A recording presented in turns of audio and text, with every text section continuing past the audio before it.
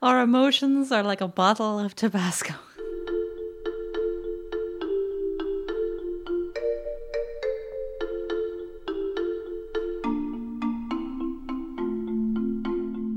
Hello there, and welcome to the Recommendation Game, a Film of the Week podcast where we take turns to recommend a film the other has not seen.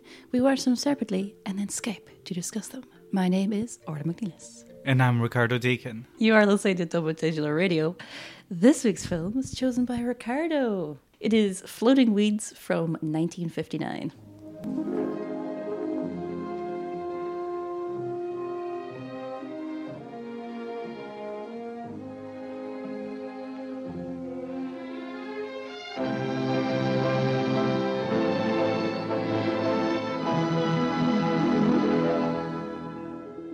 The head of a Japanese theatre troupe returns to a small coastal town where he left a son who thinks he is his uncle, tries to make up for lost time, but his current mistress grows jealous.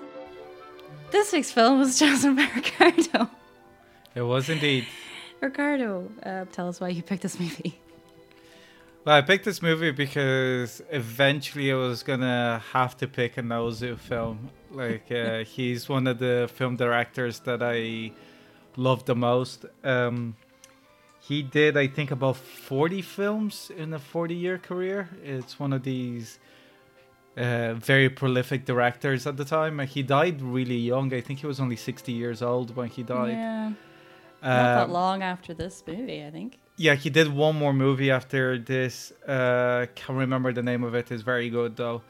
The weird thing about Ozu that I was struggling to pick which movie to pick is that there's only two types of Ozu movies. Color Ozu or black and white Ozu. Because then the movies kind of just like melt together into like one oeuvre rather than individual pieces. And that comes from somebody that hasn't seen every Ozu movie. I haven't seen any of his silent films. And Floating Weeds is actually a remake of a silent film that he made in the 30s as well. But I think that there's a vast difference between Ozu, the filmmaker before 1945 and post 1945. That after 1945 is when he doubled down in the style that is present in this film. That is the way that he shoots dialogue that the Coen brothers kind of emulate, that is having the camera in between the characters and it's almost looking directly at the camera but not quite.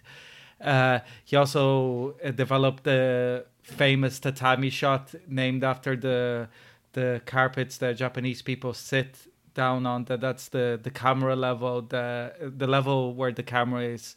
Every single movie that I've seen of Ozu could have been the pick. This just happened to be the last that I saw a few years ago. Because I haven't seen them more than once, let's say, because there's so many of his films that I want to eventually get around watching that I don't have the time to like rewatch them, kind of thing. You know, like you have 40 movies to get through, really 25 post 1945 that you want to get to, and I think that he's. You can see his influence in so many other directors afterwards. That is something that is incredible about him. I know that you really like a director that he heavily influenced. So I thought that'd be interesting to compare their films. The director, obviously, is Aki Kaurismäki.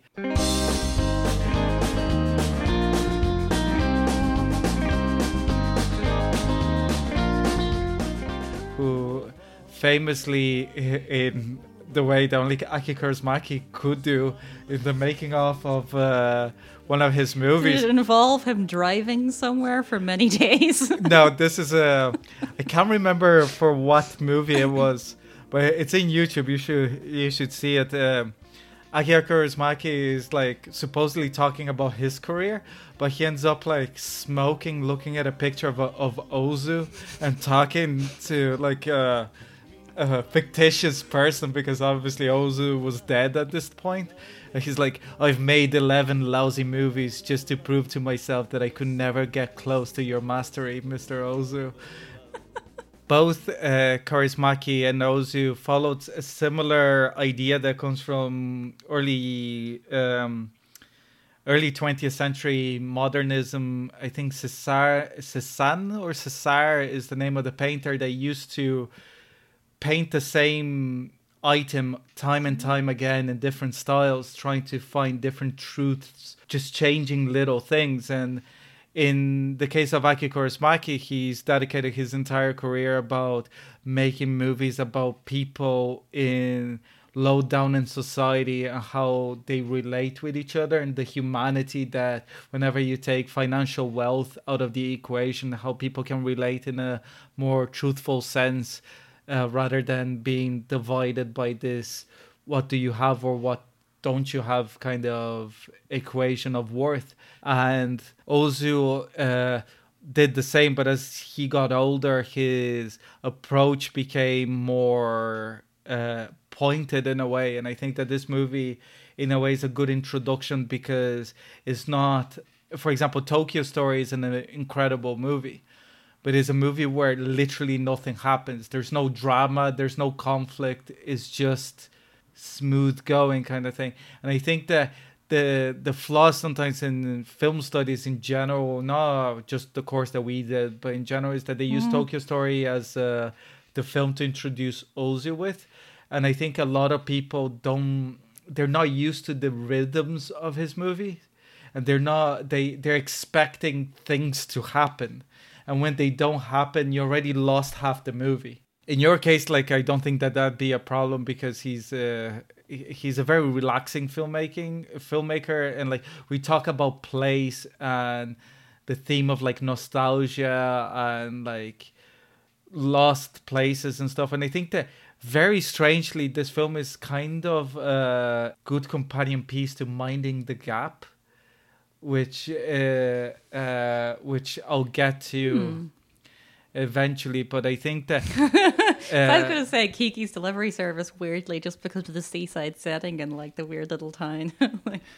But I think it's part of like missed opportunities and like the tragedy of life sometimes, that is like the way fathers and sons, and the idea that like what I like about Floating Weeds and most of those movies again is the characters are very self-aware of their own flaws, and they're unable to stop those flaws for enough time, let's say. And they're very conflicting characters. And what I love about his movies as well, like watching it yesterday with Alex, she was shocked by when there's actual drama and violence in the movie, and she wasn't able to almost recover from it. And I think that that's the intention of the movie, that it comes so much out of there that it kind of recontextualizes everything that you have seen in a way.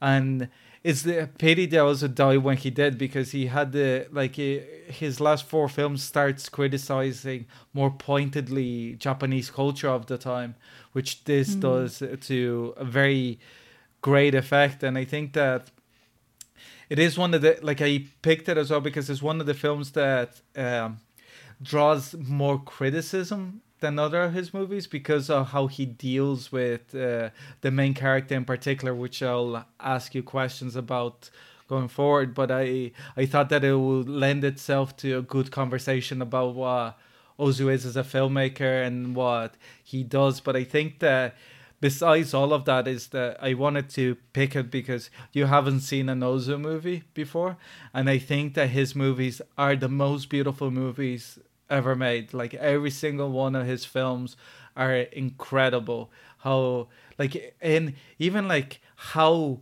he jumped from black and white to color and realizing like completely 100% how to use color to tell a story, and like how to tell a vision. He took his time getting there, but when he did, he knocked it out of the park. Oh yeah, like all his color movies are incredible, and all his black and white movies are incredible. But I think that there's like a few film essays on YouTube that like has pointed out that he cared more about the conceptualization of the individual shot rather than the integrity of the edit. So you'll see that sometimes like objects move within the frame just because it makes it into a better shot rather than like fixing continuity. In this case, there's like famously a statue that is on stage facing one way on one shot and facing another on the next shot, and it's completely on purpose just to make both shots to be beautiful. But the way that he controls depth in particular, that everything is like shot through corridors almost, and there's something happening in the foreground and the background, and you see his influence kind of permeating everywhere. And is the most interesting thing, I suppose, is that he's not as widely seen as somebody like Kurosawa or David Lean or like these filmmakers that really influence filmmaking. It's more that the people that were influenced by him were so influenced that like people get influenced. Yes, that you see stuff like Wong Kar-wai. And Bong Joon-ho really really use the ensemble kind of blocking to tell the story. And you have obviously Wes Anderson with the idea of symmetry, like and we'll get to him. Like there's so much of that, but I think that something that it's one of those things that it's like there are a lot of imitators, but there's only one Ozu. And I think that the genius of Aki Kaurismäki was somebody that really borrowed heavily from Ozu by making it into his own style. He's not trying to copy him. He uses the same way that Ozu used Cézanne as an ideal. Let's say he uses Ozu as his ideal kind of thing. But the way that he shoots, like the only thing that he really borrows is the acting. From like the deadpan acting to kind of like lower down the melodrama, that you can't get away with a lot more melodrama in your stories if everybody's playing everything so down. It doesn't feel like a soap opera, and especially in this movie it's really pointed because they're like actors in a kabuki show who are like completely overacting on stage, and then when they come off the stage it's like everything is kind of like low down until there's an explosion of emotion. But that scene really really works because of the punctuation. It seems to come out of nowhere. I think Ozu is a true humanist as a filmmaker, and it's like from every little detail, like you were saying, of like Miyazaki being influenced by Ozu in the way that he sets like little details of like kids running around, like even like the kid playing card in the foreground in one of the scenes, and it's so like detailed that everything, it feels almost like, even watching it now, like what struck me so much is that it is a very particular type of filmmaking, that nobody makes a movie like Ozu. But at the same time, because of that, it doesn't feel like a film shot in the 1950s. It almost feels like a period piece, like shot on film, obviously, but that, and also it does help the way that like the costumes themselves, they're like this kind of transitional period in Japanese era that you're used to watching Japanese films set in Tokyo or Okinawa or Nagasaki, and this place that is almost time forgot.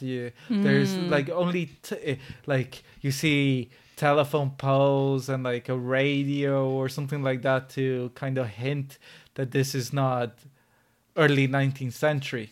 Just to finish up, I'll just read up from Roger Ebert's review of Floating Weeds. Famously, Floating Weeds is one of Roger Ebert's favorite films, and it's very very interesting because he's so good at conveying why a movie is great.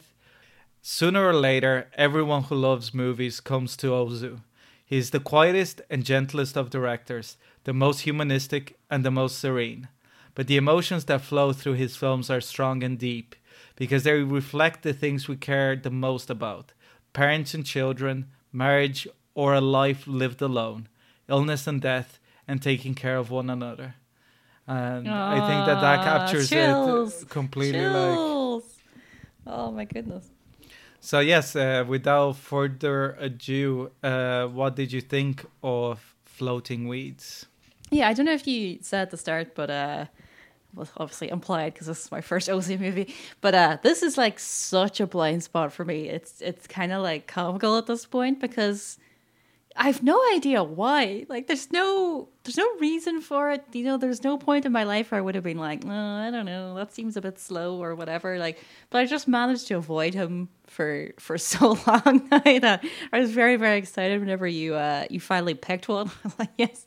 I think you touched on it there, but I love the setting of this so much. Like, the setting and also how he portrays the setting. And that's definitely something that we said about Kiki's Delivery Service as well, that there's so much like world building around it, and also kind of a weird out of time place in that movie as well, where it's kind of like strangely European and it's almost like a French seaside town. And but yeah, I find it, there's something incredibly comforting about just sort of touring about this town and sort of just seeing the people like as they arrive and as they set up the theater and everything. And you know, the kind of like the portrayal of like the sort of Japanese customs and traditions and everything, and it in a sort of a like calm and quiet way. It's very pleasing, like, and that's a combination of all the skills that he's using in this film. Like, it's not just the composition, it's where you know, it's just everything is working in a very calming sense. Yeah, I very much enjoyed the like company of this film. Like, it was just, wow. Obviously, one of the main things is like the cinematography. Like, it is ridiculous, because like it's so referenced by so many people, but it still felt like, oh, you know, it's actually like, oh, and it's so, I think like is it the Royal Ocean Film Society? I think he has an episode on like the cinematography of this film and how it's like unshowy but also so precise, and like how where everything is put in the frame, how long he lingers on certain shots, like, you know, the idea of just completely removing movement from the equation whatsoever, but not leaving you with like really sort of boring frames. Like, it never, there's no point in the film where you feel like you've stayed in one place for too long. Like, some scenes are longer than others and stuff, but like there's never really a feeling that like the pacing is off. You know, it all seems very like particular. Yeah, he's also really funny, which I don't know if I was completely primed for, but there's just a lot of, which makes sense with the Kurosaki thing as well, because, you know, such a use of deadpan humor. But like, I really love the final scene. There's a lot of like funny moments in this, but the moment, like the scene at the very end of the train station where they're both there and they haven't really made up yet, and she comes over to him, and you know, he's got a cigarette, but he's there, he just can't find his matches, and she comes over and is like trying to light the match, and he just keeps, you know, like, you know, nope, just like avoiding her, and then just like slowly but surely allowing her to light his cigarette. And like, it's such a like perfect moment of like just the performances between the two of them, and like she's like talking, but he's like just going through all his like mad pockets. Man, the pockets. I have never I spent a lot of time like looking at people's outfits being like, just all the places for storage. Why would you ever give up on these fashions? Especially in the summer, they look like so comfy for that heat. Like, the idea of like a breeze going in through. There is a lot of like references to the heat and like use of fans to like varying degrees of like dramatic sort of like points within like scenes and stuff. But I really like the portrayal of like the acting troupe itself. Like, I don't know a whole lot about kabuki theater, like know vaguely of like the long history and stuff, but I like that it's portrayed here as this sort of old-fashioned thing, and like his son, like, because it's like such a period of transition within Japan, like post-war, as like things are changing and like the generational difference and stuff, and how like people are just not interested I do have a lot of questions though about. I don't know if you can answer any of these. So, like, I had a lot of questions about their performance, mostly because it's like, because he says like the master says at the start that he might be there for a year. He's like, in the same theater.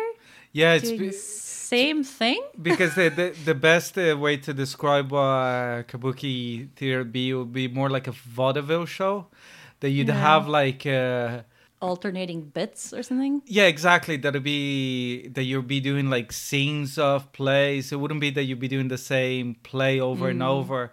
So the idea of the time is that you rocked up to a town and your engagement was as long as it drew a crowd. And obviously, like in this case, the era where this movie set, these performers were being pushed further and further out of the cities of the bigger theaters because more regular plays, more European kind of style of entertainment was populating those theaters, both like musically, but also in the sense of just regular plays that in a more British style that you hold the theater and then the play plays until you run out and the next play comes on. But also it's the fact that these towns wouldn't have cinemas, so it would be the entertainment. Exactly.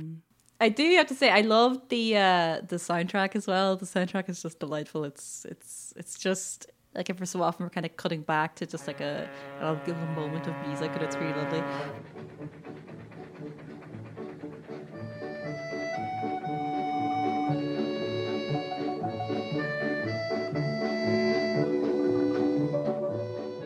The soundtrack for this is clearly inspired by Nino Rota's score for Fellini movies in the 40s. So it's like this kind of... It is kind of like... It is kind of European, actually, now that I think of it. That's quite funny.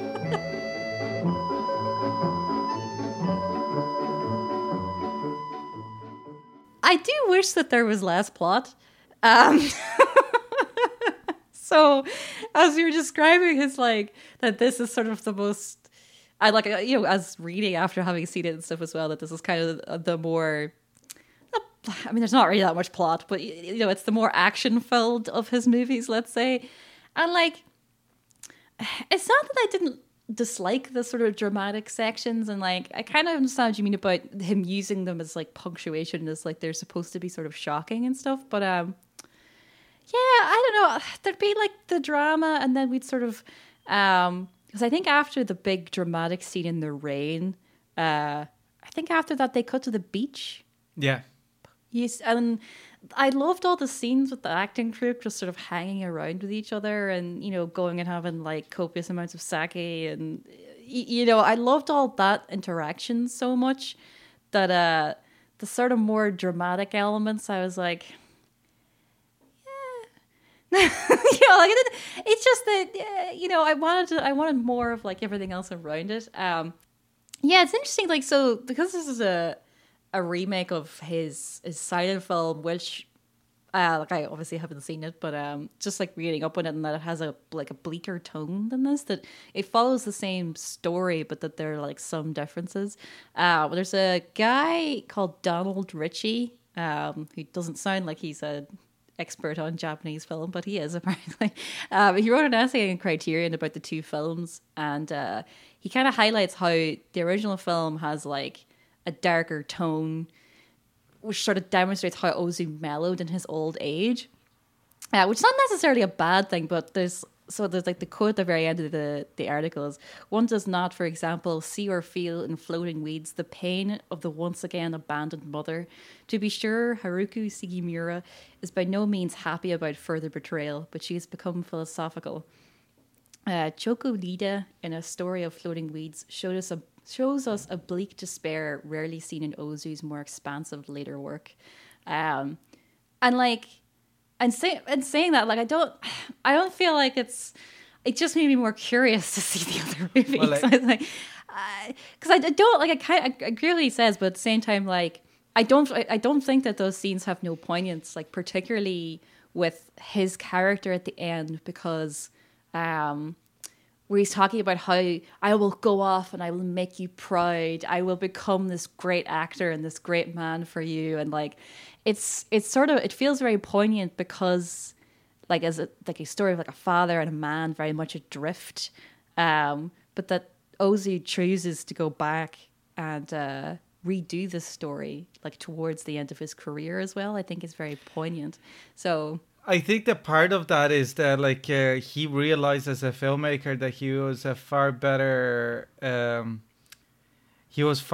at criticizing the structure of Japan without being as this Donald Ritchie guy says like overt. And I think that is a far more, it's way bleaker, I think, than like, it's one of the reasons that I picked this movie, because like all his other, not all his other movies, because like his movies are different, let's say, but to at least to the ones that I have seen, this movie has a far more poignant message and far more pointed criticism. So I thought that perhaps it's not the best Ozu movie for us to watch, but be the best to talk about, if that makes sense. Like as an introduction, I felt confident enough that you'd be not swayed not to watch other Ozu after this.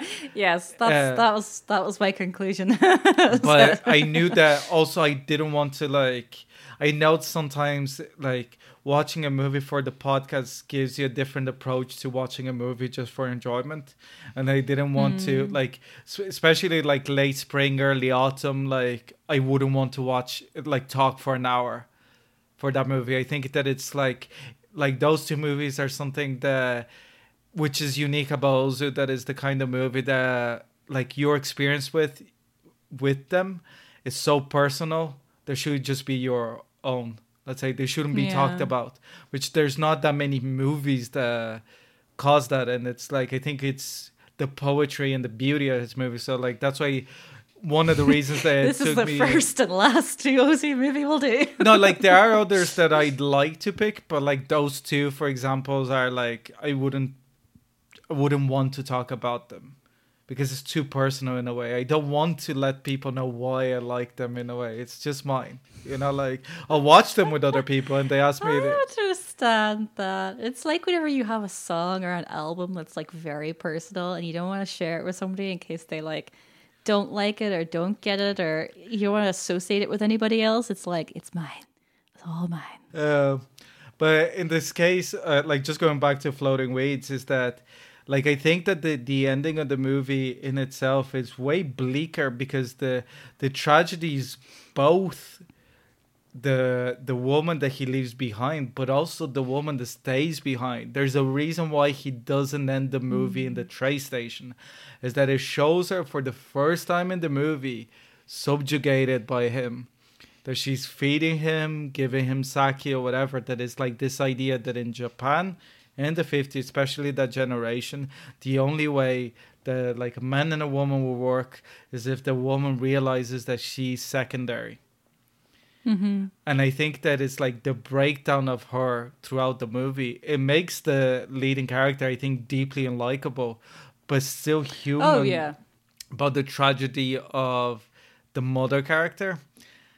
Again, the tragedy in this version of the movie is that she's left with two options: being alone or taking this ne'er-to-do asshole because she is a person that had a child out of wedlock.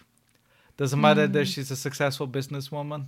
Doesn't matter that anything, that she's pretty. Doesn't matter if she's smart, charismatic or whatever. She has two options in this life. End up with the man that birthed her, like gave her child, because it's the only guy that can't criticize her for having a child out of wedlock or be alone. And it's something that both herself and quote unquote the master acknowledge, and that's why it's such a sticking point, the son going to college, because there's no other option for her. It's like being alone or not. And I think that makes it a bigger tragedy, because when she asked him to stay, she doesn't want him to stay. And when he goes, she doesn't want him to go because either version of her life is a tragedy. If he stays, she's miserable because it's this fuckhead that she has to live with. And if he goes, she's alone. Just bringing him warm sake for like the rest of her life. That's the poignancy of the criticism that like Ozu's doing of Japanese culture. It's like similarly to Irish culture, the lack of showing of emotion amongst men kind of like stunts you, and then when you have to use emotional intelligence, you don't have it to be able to like or navigate you have no through control over it. yeah, and then you can't navigate any tricky situations that you might get. Like life is messy, so you have to be able to navigate them to a certain level with a certain grace. But if you bottle it up and then suddenly it's like, oh, I have to open the bottle to use this shit, and like everything pours out, you know? It's like when you don't use a bottle of Tabasco for ages and then you're like this and nothing comes out and then suddenly there's Tabasco everywhere. Our emotions are like a bottle of Tabasco. I have to say, on one thing about, I really like the two kids together. In saying that, the actor who plays the young son is not very good. I find him a little bit kind of... Yeah, I think that there's like wooden performance on purpose, and then there's just wooden performance. And I think that he crosses the slight, that line a bit.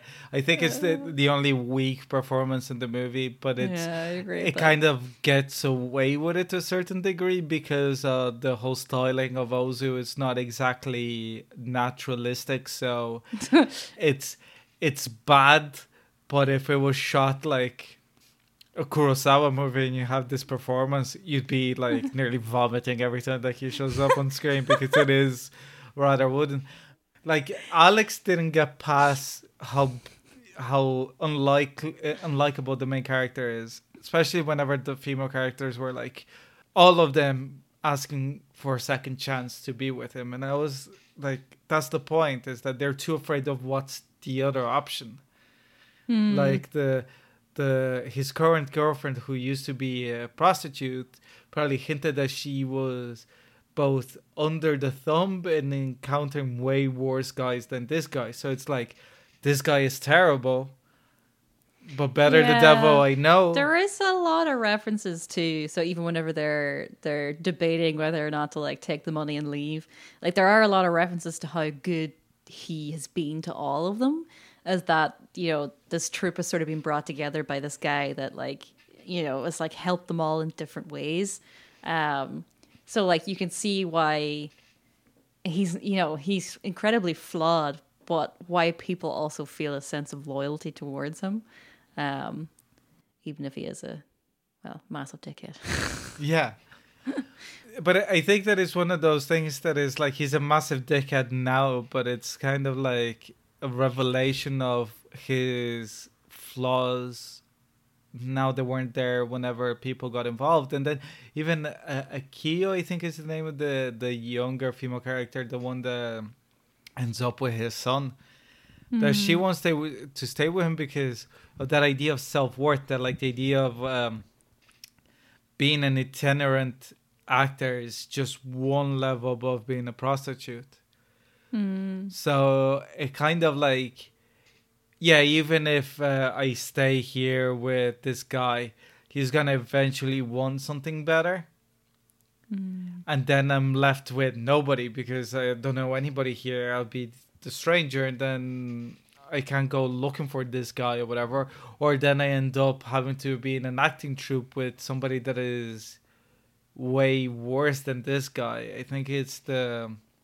Or that if she marries him, that eventually he will like either resent her because he didn't go to college, or resent her because he feels that she's beneath him, or like there's no like happy ending there for her in that situation, which is kind of mirrors the other female characters.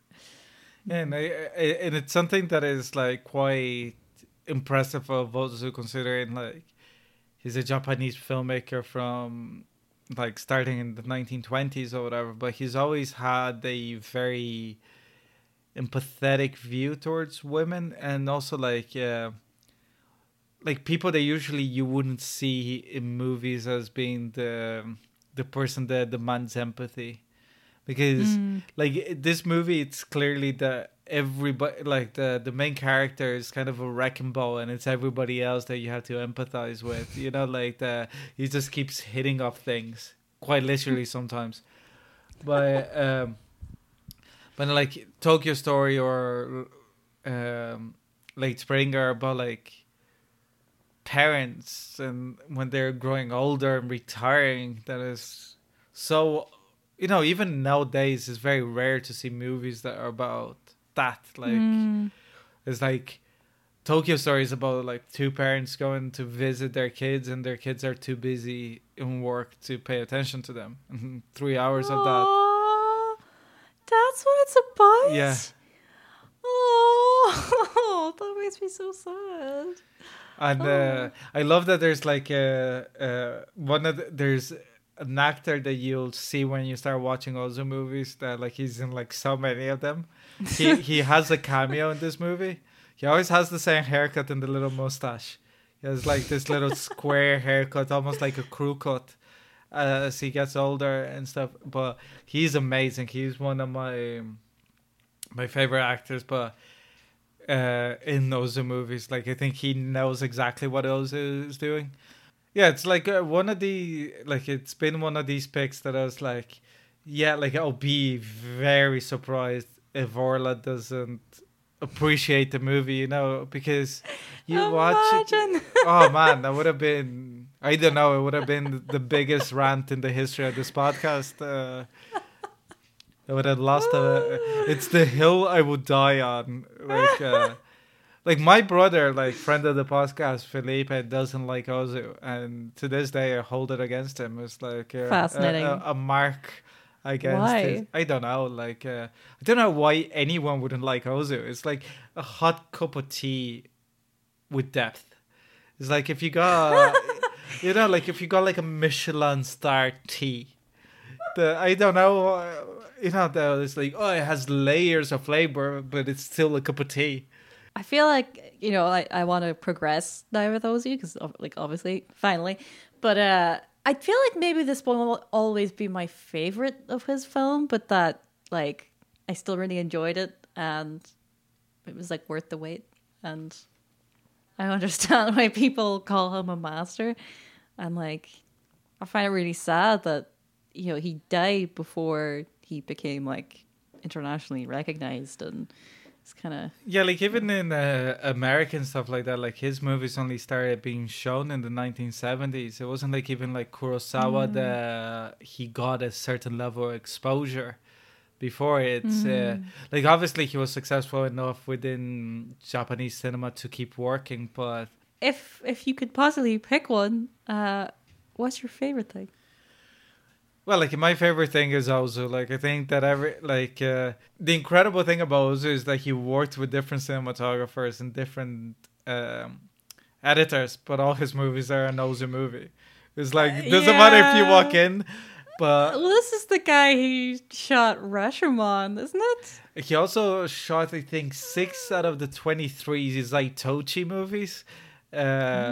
Which is a series that I recommend watching, but at the same time, there's 23 of those. And only when I had a summer with a lot of time to waste, I got through all 23 of those. But they're amazing movies. But the bit that I love about Ozu as well as a filmmaker that it has to be noted is that some directors that are so precise and careful with their craft or whatever end up being dickheads.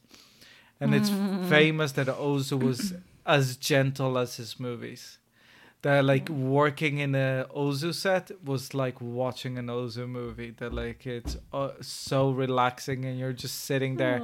And imagine like, that's why like I think so many actors just wanted to go back, because imagine like the feeling of watching an Ozu movie, but it's like for months. I'd be like, I'd be like, Oh man, sign me up, like 20-year Heaven. contract. I don't care. I'm in heaven. I'll do anything. I'll play third Uruguayan from the right or whatever for 20 years. From the sun.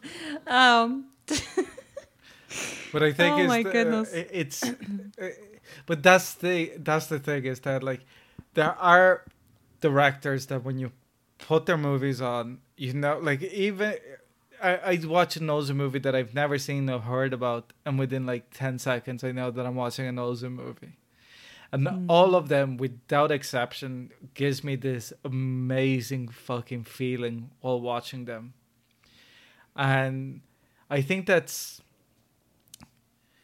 unique and precious, and it has to be like really cherished in film, that sometimes it's not about being amazed about a movie. It's just sitting there and like that it draws from a deeper well the emotions that you're feeling. It's not a superficial, like I've cried harder in worse movies, but whenever I cried watching another movie, it's been for longer.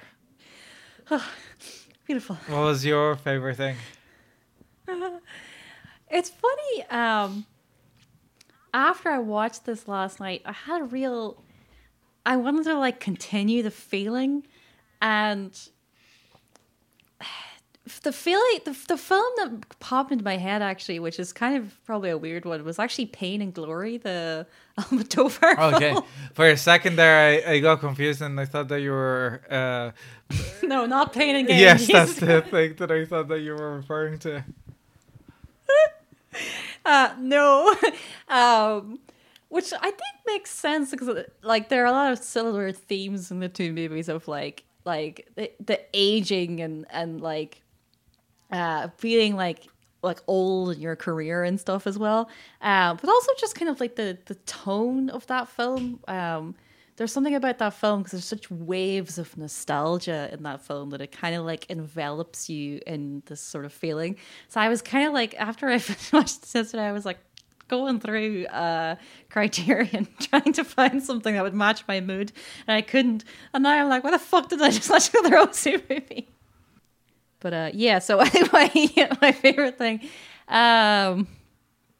Yeah, I think it's kind of the feeling as well that the film kind of, which is I felt sometimes then whenever it sort of had more of the action, that it's sort of like it was going into another realm that maybe I wasn't quite ready for or something. I don't know, because I was so happy just being in like the other parts of the movie that I was like, why are you shocking me? I don't want to be there. I want this to be slower. Which is the weird feeling with a movie that sometimes is like, you know, Ozu is accused of being too slow from time to time, and it's like, but that's the best bits. Yeah. What was your least favorite thing? Well, like I think that it's there's only one clear answer, which is the performance of your man. I do think that it is as like, I don't think it's like ruins the movie, but it's the only bit that like, obviously I don't think that it ruins the movie because I fucking love this movie, but I think it's the only not quite a misstep, but it's the only part of the movie that doesn't really react complete. I think it's his scenes are always with such better actors that the contrast is a lot bigger, let's say, than if he was playing off somebody else kind of thing. But yeah, that's it, because I think that there's like, you know, there's bits that I disagree with the movie, like even in the characterization and stuff, but I think it's what makes it humanistic in a way is because I want your man to be better. And I think it's part of the point of the movie. So I can't really dislike it, but at the same time, every time that I watch the movie, it's like a sweet and sour taste. That is like, oh, it's this kind of almost romantic Hollywood era ending, like two people in a train just going off together. But you're like, but neither of them should be together, kind of thing. You know, like, what's your least favorite thing? It's probably the more aggressive, violent scenes, only because they're quite long and shocking. And like, I don't think that the director, I don't think he is, you know, he's not endorsing what's happening, and like they make sense within the scene and stuff, but they're still just so like no, stop it. Which was kind of what I was saying last night. Because even like with the kid, like in his acting, like he kind of gets away with it because he doesn't have to do a whole lot for most of the movie until like the more dramatic scenes at the end. Because it wasn't until like the movie was nearly over that I was like, oh wait, that kid is terrible. Because I was like, something isn't right here. But like it didn't really bother me. I felt like he was trying his best. Whereas yeah, the more aggressive scenes, it sort of took me a while to get over. But in saying that, didn't ruin the movie. It gave us a lot to talk about.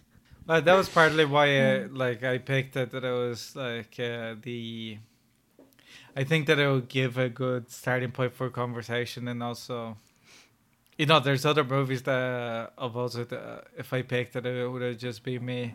Yeah, I love this movie. Bye. We could talk about like tea and sandwiches instead for an hour. Yes. Do you know what why the movie's called Floating Weeds? No, because they're like drifting in the water. I don't know. Floating like weeds is actually actors. the actual term for kabuki actors. Oh, okay.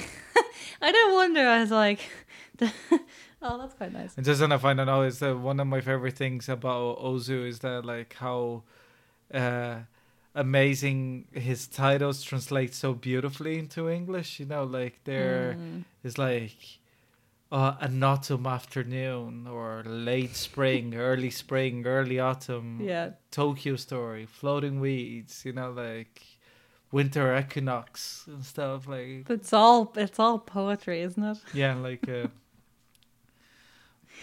His films are poetry. Si, senora. So, Orla, where can they find us? They can find us on Facebook, The Recommendation Game, on Twitter, The Rec Game. They can email us at therecommendationgame@gmail.com. You can find us on Dublin Digital Radio every second Monday from 11 till 12.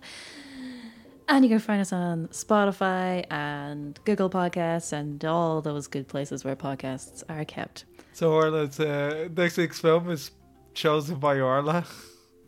2 Japanese movies in a row. It's Tampopo from 1985. Which I'm very much looking forward to. Me too. Until then, I was Orla McNeilis. And I was Ricardo Deacon. Thanks for listening. See you in 2 weeks' time.